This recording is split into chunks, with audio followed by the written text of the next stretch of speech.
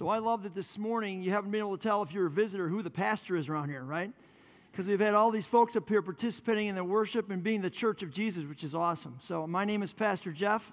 I'm one of the pastors here. Pastor Greg is out, messing around somewhere, but it's good that he's getting a break. So over the last couple of weeks, we've been on this Sabbath journey, right? So Pastor Greg took us 2 weeks ago through the rhythm of creation. 6 days, the world was created. The seventh day, God stopped, ceased, and rested. Then last week, he took us into the fourth commandment. We heard the words work and rest and those kind of words. And he talked about the freedom we have. Remember, he had the timeout chair over here, and he had the comfortable chair with a root beer over on this side. And so this Sabbath is free, right, for us to figure out what work looks like, what rest looks like, what play looks like. And he's given us these 3 words throughout the last couple weeks of what Sabbath is. It's worship, it's rest, and it's play, okay? So we're going to pray, and then today we're going to look a bit at how Jesus maybe handled the Sabbath day, okay? You with me? So let's pray together. Let's ask his Holy Spirit to be here. Lord Jesus, we know that you're here in this space because you rose from the dead, and you sit on the right hand of your Father in heaven.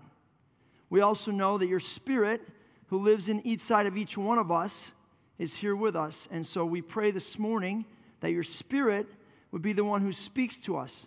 We want to hear the whispers of your word to each one of us deep within so that it changes how we live, how we move from this place. In your name we pray. Amen. Okay, I need my volunteers to come up here real fast.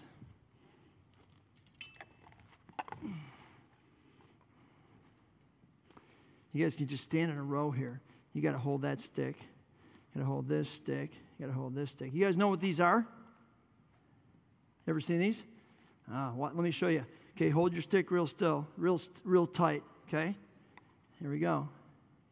Oh, man, I practiced this. A good magician can make these plates spin, and he can get them going, and then he can keep that one going. He can run over here and do another one. Make this plate spin, and that one's got to keep going, otherwise that one's going to fall. But you got to get this one spinning first, and then you got to come here and see if you get a third one going. I'm pretty good at this, aren't I? Huh? You guys think I should go like on TV? And you keep spinning the plates, you keep running back and forth, and the key is you don't want them to dry up. Now, these are kind of cheater plates. You can see they're pretty easy to do, right?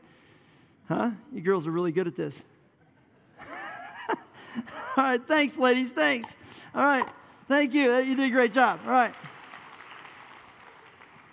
Now, when I was a kid, I watched the Bozo Show. Remember the Bozo Show? Some of you remember Bozo, right? And on the Bozo Show, they would always have this plate spinner guy. He'd come on, and he'd spin these plates. And he wouldn't just have 3 plastic plates. He'd have real glass plates. He'd put them on these long, thin sticks, and he'd start spinning them. And he'd have like 15 of these babies going at once. And he'd be running back and forth, and the crowd would be cheering like, get that one, get that one. You see one start to wobble. Then occasionally one would crash to the ground. Right? You remember this, right? Plate spinning.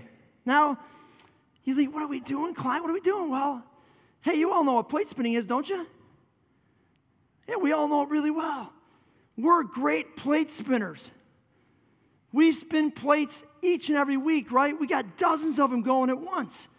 It's unbelievable. If you think about our culture, we are the ultimate plate spinning culture. And in fact, the more plates you can spin, the bigger the badge of honor you have. True? If you can talk about how many plates you're spinning and how many plates you're able to spin, people look and go, whoa, you must be really important. You must be really something to be spinning all those plates, right? So the busier you get, the more plates you can spin, the better off you are. Now, have you ever asked yourself, you ever wondered what all this plate spinning does to you? What it does to me? I mean, deep inside, all the running back and forth, trying to keep all the plates going. I mean, we could name them all, right? There's family, there's job, there's youth sports, there's entertainment, there's cottages to take care of, there's lawns to mow. I could just keep going, right? We're just spinning plates all over the place. And we keep picking them up more and more and put them on the sticks and keep spinning them, and we really rarely ever put any down. Have you ever wondered what this does to us? Like, what's the effect of all the plate spinning in our lives? What's happening to us deep inside? Well, the late Mike Yaconelli used to run Youth Specialties. He wrote this about plate spinning. We are going as fast as we can, living life at a dizzying speed, and God is nowhere to be found. We're not rejecting God. We just don't have time for him. We've lost him in the blurred landscape as we rush to church. We don't struggle with the Bible, but with the clock. It's not that we're too decadent. We're too busy. We don't feel guilty because of sin, but because we have no time for our spouses, our children, or our God. It's not sinning too much that's killing our souls. It's our schedule that's annihilating us. Most of us don't come home at night staggering drunk. Instead, we come home staggering tired, worn out, exhausted, and drained because we live too fast. So this morning, we joined Jesus in Luke chapter 13. He's practicing the Sabbath day. It says one Sabbath day, Jesus was teaching in a synagogue. There were probably 250 synagogues in Galilee at this time, and Jesus probably spoke at one time in all of them.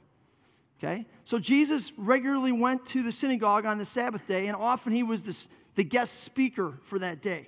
So this particular synagogue, I don't know where this one is. It doesn't tell us in Luke 13 which synagogue this is, but one thing we learn in Luke 4 is this. He went to Nazareth where he had been brought up, and on the Sabbath day he went into the synagogue as was his custom. So Jesus had a habit, a pattern, a custom of going into the synagogue on the Sabbath day and of worshiping his God, being with the people of God to worship. But it's interesting, when you study the life of Jesus, it's not just this one-day practice that Jesus did. Sabbath meant more to Jesus than just one day. In fact, there's this rhythm in Jesus' life of kind of act and then stop, engage, withdraw, right? Heal and then go be alone. There's this back and forth pattern in Jesus' life. In fact, let's look at some of the verses. Look at this. Very early in the morning, while it was still dark, Jesus got up, left the house, and went off to a solitary place where he prayed. A little while later, he says he withdrew with his disciples to the lake. So he was in the middle of this busy ministry season. He picks up and just withdraws, disappears. I love this because Jesus even leaves people standing there who need to be healed. Leaves people standing there who need to be ministered to. But all of a sudden, Jesus decides it's time to withdraw, and he just picks up and he walks away from the whole crowd of people. It's crazy, right? Look at these verses.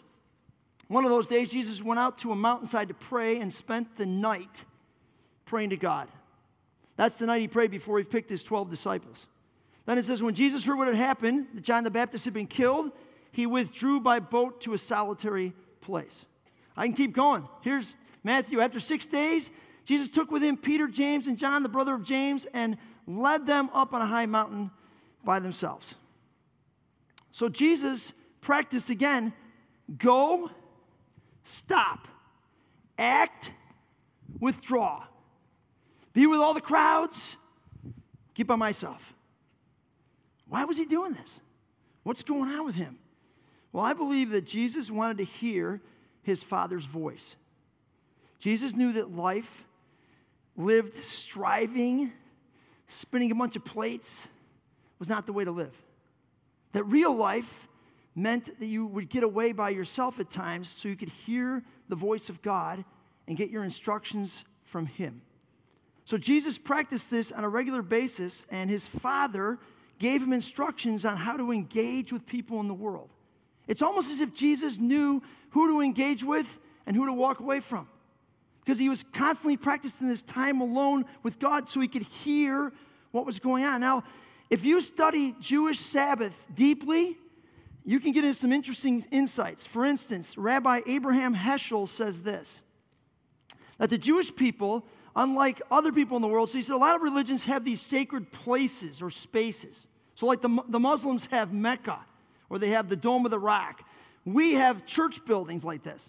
I remember as a kid being told, you don't run in the worship center, you don't run in the sanctuary, you don't run in the church building, right? Respect it, right? He said the Jewish people, Heschel says the Jewish people don't have sacred spaces, they sanctify time instead.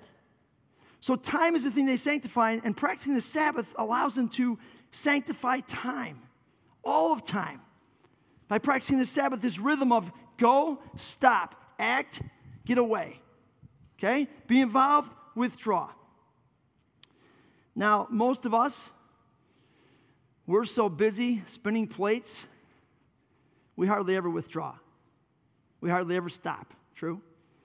Isn't stopping like wasting time? Who wants to waste time? Right? Yeah. This writer, Sue Monk Kidd, writes about her quickaholic tendencies.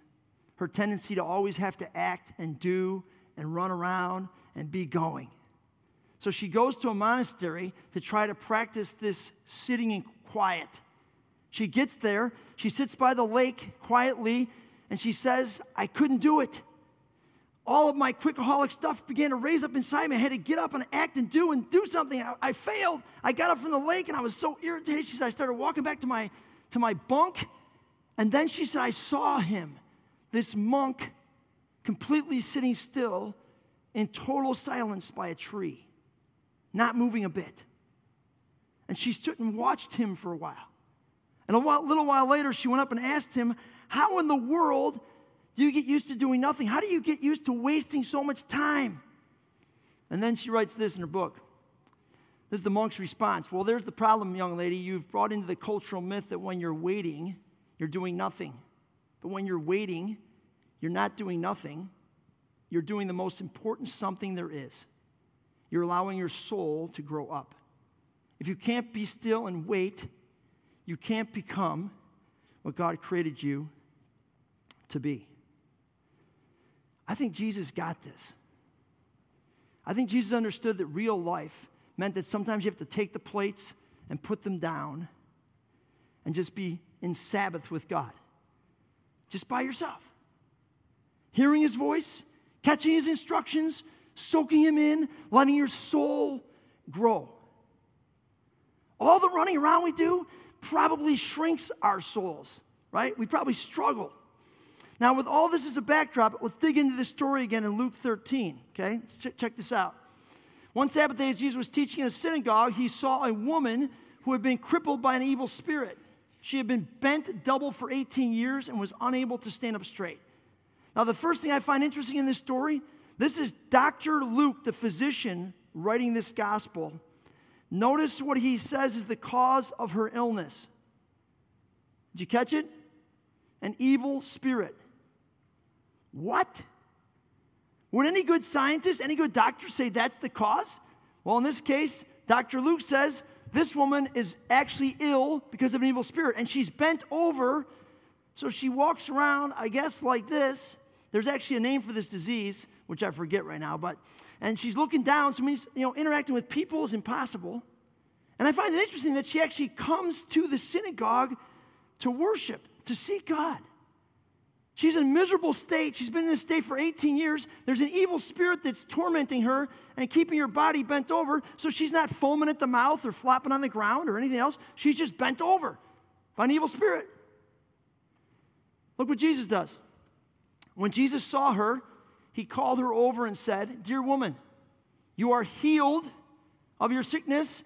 Then he touched her with his hand, and instantly she could stand straight. How she praised God. I love this. Jesus sees her, and he must know because of his Sabbath times, I'm supposed to engage here.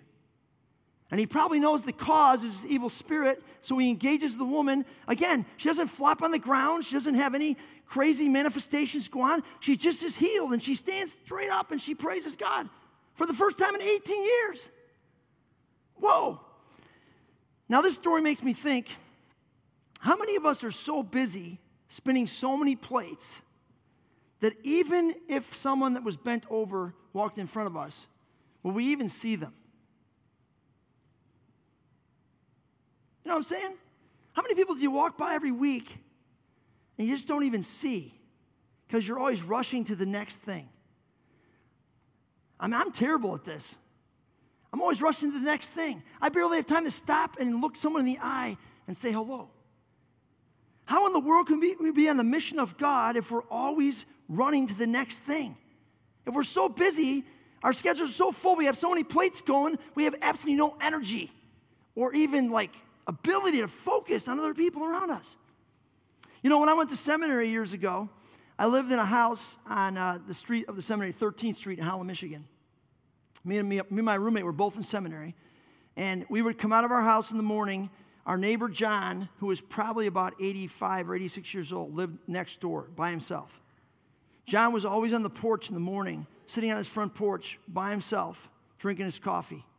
So as we rushed off to seminary, we would talk to John, and we would say to John, hey, John, we're going to have you over for dinner, John. We're going to get together. We notice you're all alone. We're going to get together. We're going to have dinner together.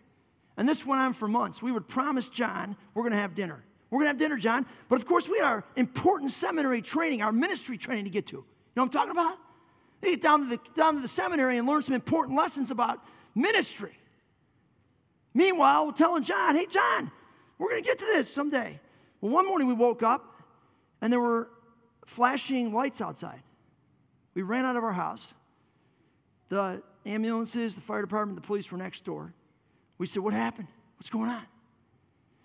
Well, John, he died 2 days ago. We found him next to his bed. No one really knew. His family got worried after a couple of days, and they started calling, and they called the police, and we found him laying next to his bed, dead. What am I doing? I'm training for ministry, but I don't have time for John. I'm spinning my plates, learning my theology, learning how to preach these sermons, but I have no time for John. Does this story sound familiar? I mean, I think there are people bent over, spiritually bent over all around us, live all around us, but we have no time for them. Because we don't practice this rhythm of go, stop, act, solitude, move, engage, cease, and get away.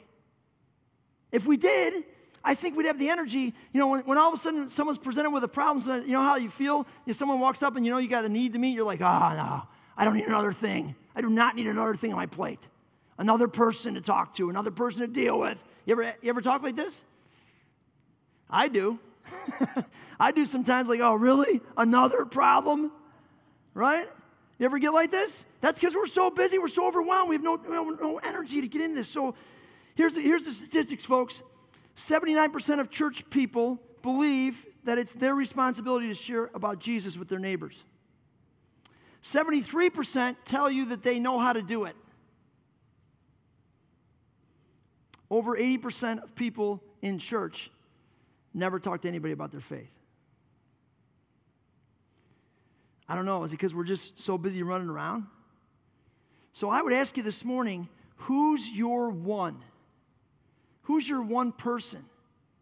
Who's the one person you know that's spiritually bent over and has been that way for a long time? And you're the person that has the relationship and the energy and the love to continue to engage that person so they can understand who this Jesus is that you know. This is Jesus modeling the Sabbath for us, right? He's got the energy, the time, the instructions from God to step into this. I love that. Now, I wish the story ended there, but it continues. Second part of the story, okay? Luke 13:14. But the leader in charge of the synagogue was indignant that Jesus had healed her on the Sabbath day. There are 6 days of the week for working, he said to the crowd. Come on those days to be healed, but not on the Sabbath. Really? Are you kidding me? This dude is totally preoccupied. He doesn't get it, does he? I mean, a miracle has just happened. A woman just got freed of an evil spirit for 18 years and healed, and she's standing up for the first time. And this guy's ticked off because it happened on the Sabbath day. Man, really? Are we serious? Yeah, but unfortunately, this is his deal. In fact, I think probably he's protecting his reputation. He doesn't want his synagogue to be the outlier, right, where this Jesus character is carrying on all this crazy stuff on a Sabbath day. He doesn't want people to think he's not obeying the rules. I mean, he's got careful synagogue rules to keep, you know what I'm saying? You don't want those to get broken, so he's going to make sure it doesn't happen on his watch, so he speaks out. This is just like the church in America. We're so busy keeping the rules, we missed the point. Seriously. Did you see this story on the internet? There's a California pastor who went into a Costco store. He was browsing for a gift for his wife, in the bookstore section, he noticed that the Bible that was there was labeled fiction. So he took a picture of it and tweeted it out and said, "Look at Costco. They're making the Bible fiction." And it went nuts and created a huge firestorm. People went bananas. Again, we're preoccupied with the wrong stuff. Is that the way to handle that situation? Is that going to improve the witness of Jesus in the world? No, we're just like the synagogue leader. We're hung up on stuff that just doesn't matter. You let it go. And Israel had become totally preoccupied with the wrong stuff. Seriously. Israel had gotten so preoccupied with following the rules that they had forgotten their call from God. You know what their call was? Genesis chapter 12 helps us. "I will make you into a great nation. I will bless you and make you famous, and you will be a blessing to others." You know what the call on the Israelites was? "I will bless you, and you will bless others." This continues in Exodus chapter 19. God says, "You're my treasured possession. You're my kingdom of priests, my holy nation. You belong to me." What do priests do? Priests show the world what God's really like. They represent to the world who God is, what he's like. You want to know what God's like? Come watch a Christian live their life. You want to know what Jesus is like? Come watch a Christian. Right? Look at Isaiah. People of Israel, he says, "You will do more than restore the people of Israel to me. I will make you a light to the Gentiles, and you will bring my salvation to the ends of the earth." Isaiah 61. Look at this. "They will rebuild the ancient ruins, repairing cities destroyed long ago. They will revive them, though they have been deserted for many generations. You will be called priests of the Lord, ministers of our God." This was the call on Israel. This is what they were supposed to be about. They were supposed to be a holy people who were set apart so they could display to the world what God was like. In the Mishnah is, so there's the Ten Commandments, and then there's the Mishnah, and the Mishnah is the commentary on the Ten Commandments. In the Mishnah, this word shows up, tikkun olam. You know how it's translated? Repairers of the world.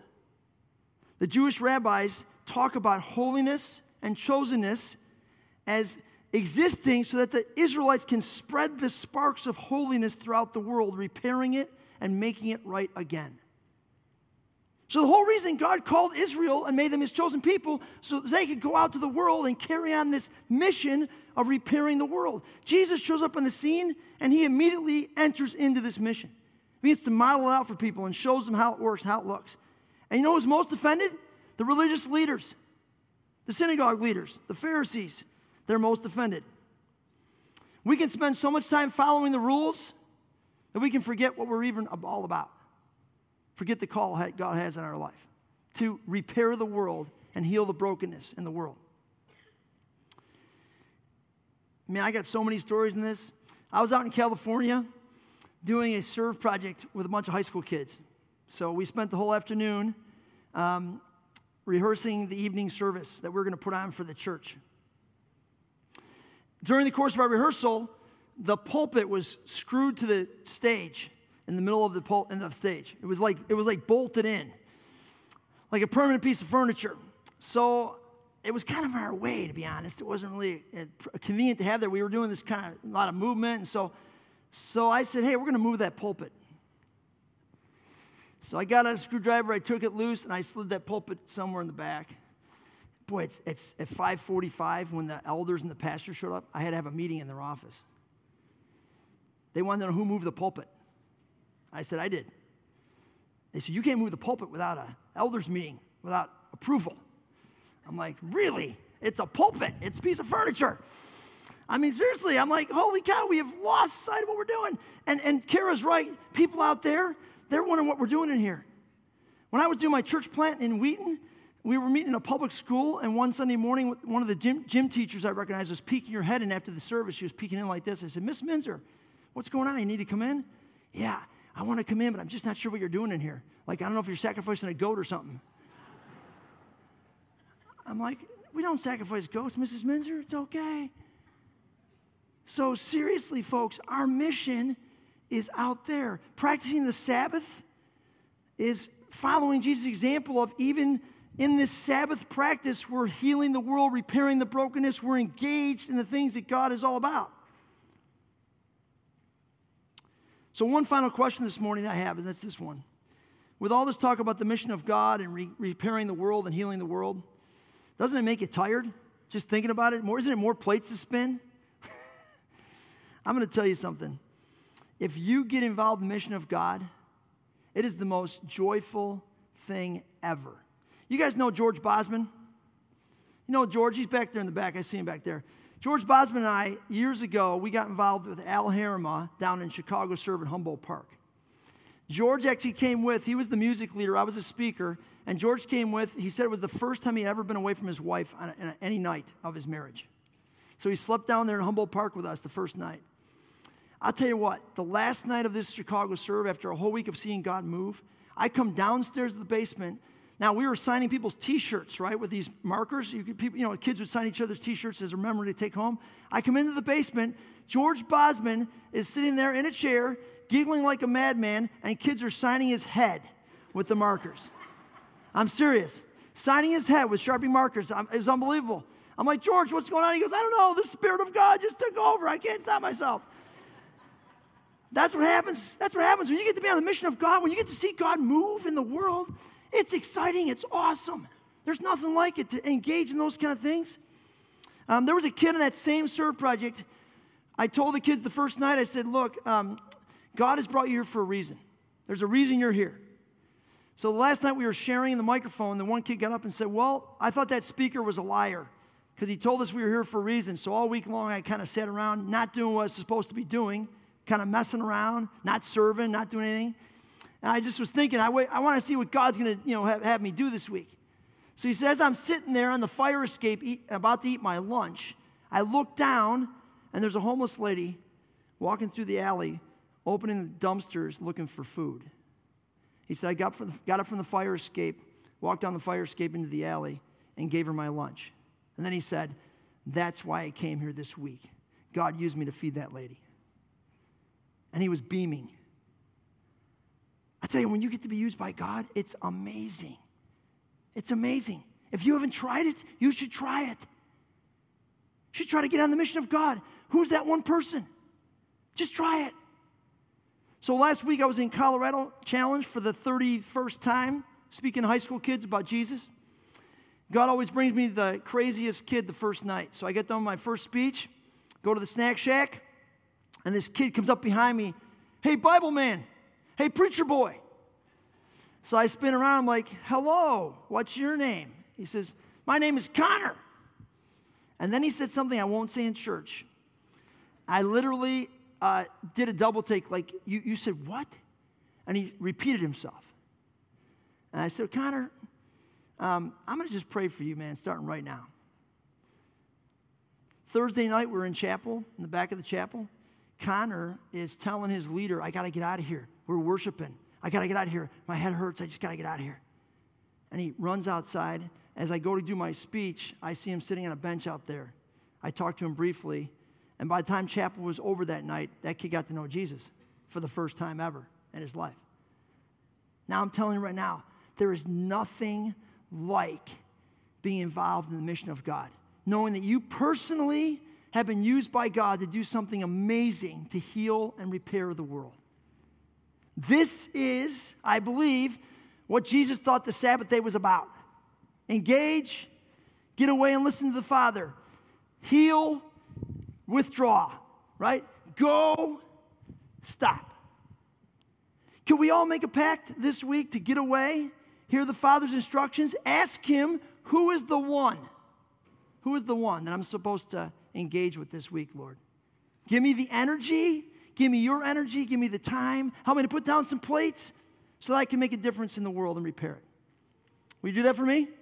That's your assignment. All right, let's pray. Let's pray. Jesus, the way you modeled life on planet Earth is amazing to observe and look at. It's amazing to see, Lord, how you functioned and moved in the world. Lord, teach us to walk and move like you do, like you did. Help us to understand what it means to live our lives as you would live our lives. In your name we pray. Amen.